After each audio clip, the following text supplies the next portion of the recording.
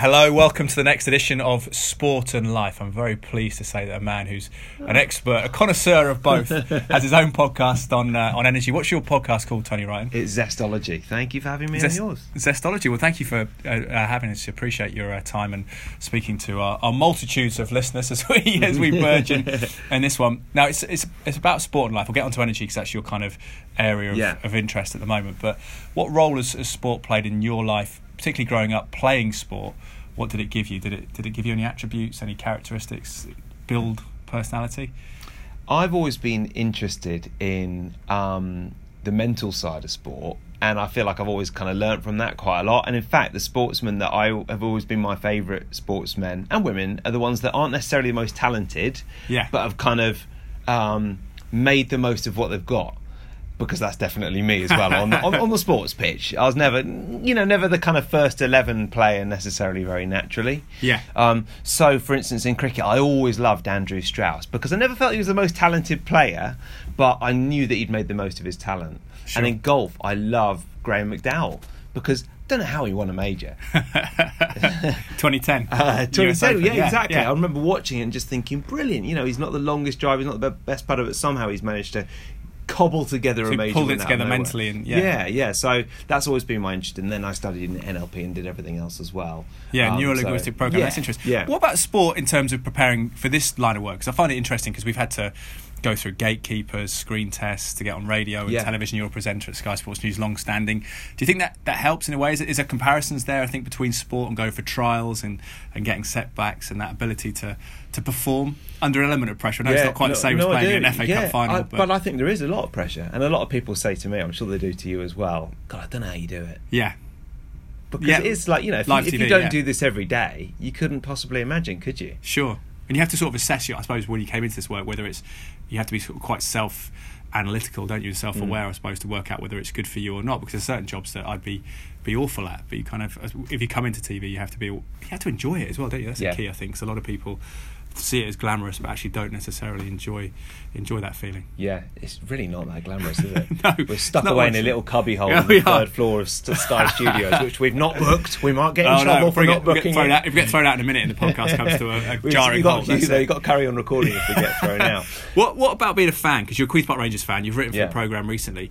Because I'm intrigued by this recently. Is what impact emotionally does it make on our life? Is it good for us? Does it, I guess, cause us emotional hurt beyond our control because if a team loses? Is it a sense of unity with other fans? Is it an important hobby for us? Does it build resilience in itself? I suppose getting over adversity and your team's setbacks. What do you make of it?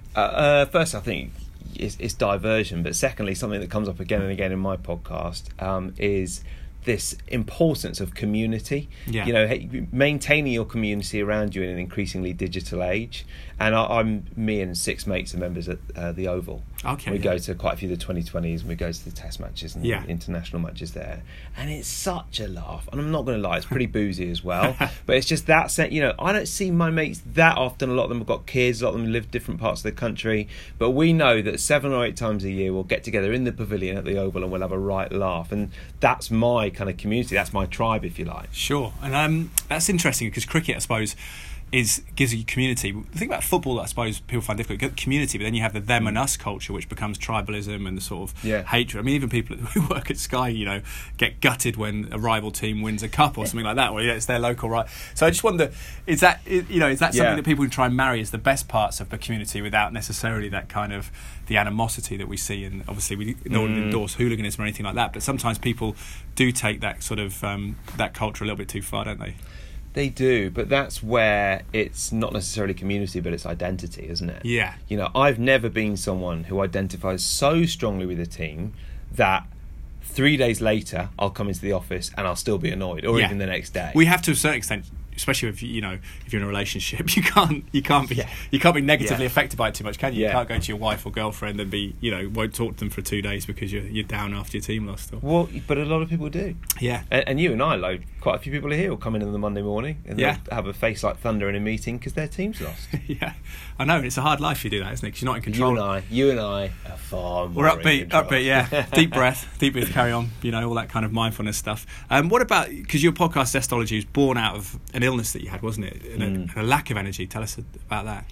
Well, obviously you know the story already, but I went away 4.5 years ago on holiday, contracted a tropical virus in the jungle, woke up one day with a rash all over my legs and arms and numb patches on my face, and often that can be something really serious. So kind of flew straight home, had a few months off work, was in bed, really wasn't even walking down the street. I have to say Sky were fantastic about it as well. They were so supportive.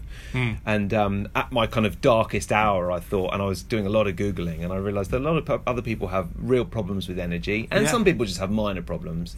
But I thought, well, if I can do a podcast on energy when I'm back to full health, that'd be quite a good laugh. Plus, I might get some free advice. Well, it's sort of massive for life and for sport to thread it together. Sport and life. Yeah, sport and life, baby. That's it. But to connect the dots. But so what are your findings then? What are the key sort of, I guess, catch-all pieces of advice that you'd give people, both for playing sport or for just generally living life? Because everyone always complains something about being tired and things like that. It's a common thing, which may be psychological, maybe physical, I guess.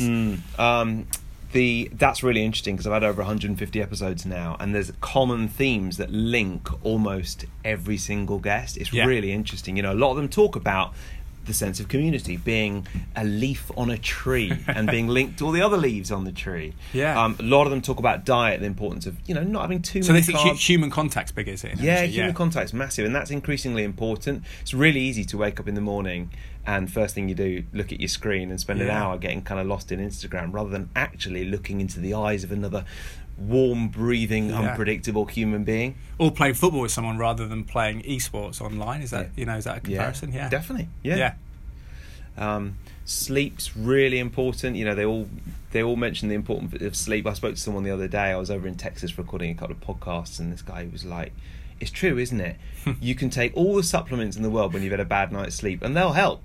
But if you have a really good night's sleep, that's better than any supplement." You almost don't need them. Yeah, that's interesting. So I remember Ryan Giggs, one of his annuals when I was a kid, reading that, and he talks about how, I think he was having like 9.5 hours sleep. He said if he hadn't had enough sleep, he'd actually feel it on the pitch on a Saturday, and that was kind of 25 years ago. So that's quite. Well, I often think about boxers. Yeah. Because boxers get one shot every few months. Yeah. And what happens if you don't sleep well? You probably don't sleep well because you're nervous. Yeah, exactly. And it's also a night. It's also a late at night, isn't it? So you've got to go the whole day. Possibly try and nap, but it's a long. Do you think that's why when an amateur boxer turns pro and is super talented, they give him loads of kind of fights they know they're going to win just to get them used to it? Possibly, yeah. And I think for Anthony Joshua as well, that's interesting that he went sort of 16-0, 15-0 before any big challenges, and maybe that was partly to get used to the spectacle, the lights, the adrenaline. Yeah, exactly. Because I think Dillian White in this first fight with Anthony Joshua, you could sense that he wasn't quite as accustomed to all the kind of the razzmatazz and that physiologically and mentally kind of. It's like you and I on our first day on Sky Sports News, like we a frightened rabbit in headlights. I tell you what, it's funny though, but you do burn energy really quickly, don't you? You're exhausted after your first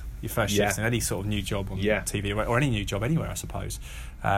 But that's quite interesting, that energy one. And what another things people always say is, and David Hay used to wake up late, and he said, why would I be running at 5 a.m. like a lot of boxers do, and cutting myself short on sleep? But then Ed Robinson, who works in the boxing department, actually had a few professional fights. He said that it was about a psychological kind of conditioning that you could get up and force yourself through it. So mentally, when you're in the trenches in the rig, you can dig on that resource and know that you can do things. It's interesting. Well, that is, and I was actually going to say, one of the things that comes up again and again is the more that you push yourself outside your comfort zone, just what Ed was saying there, the more that you feel comfortable in uncomfortable situations. So, one of the massive things in the kind of health, paleo, natural health community is cold showers, cold plunges and cryotherapy.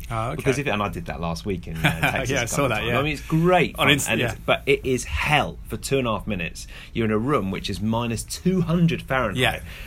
Hot tip for you: if you ever do it, cover your nipples. Really helps. It really helps. But then you come out, and not only are you buzzing because your whole body's tingling because all your cells are kind of creating loads of extra mitochondria, but also you're buzzing because beforehand you're thinking, can I do this?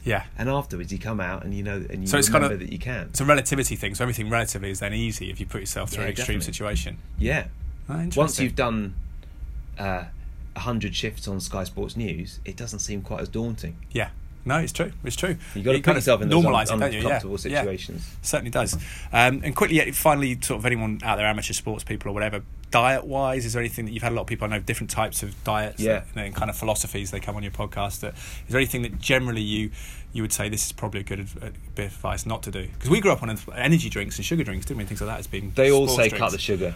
they all say increase the amount of good fats that you eat, and reduce the amount of sugar. Which is what we were told not to do as kids, wasn't it? You know, for sportsmen, you had to carbohydrate and sugary drinks, Lucozade, all that kind of stuff. And I mean, it's interesting. Like, they're not necessarily all anti-carb, especially if you're like someone who's like a long distance runner or something like that. Although there are some keto runners, long distance runners now as well. Wow. But certainly for me, it's quite a bit of fat, moderate protein, not very much carbs. That'll diddly do. Totally right. It's been a pleasure. Yeah, thank you. Cheers, bud.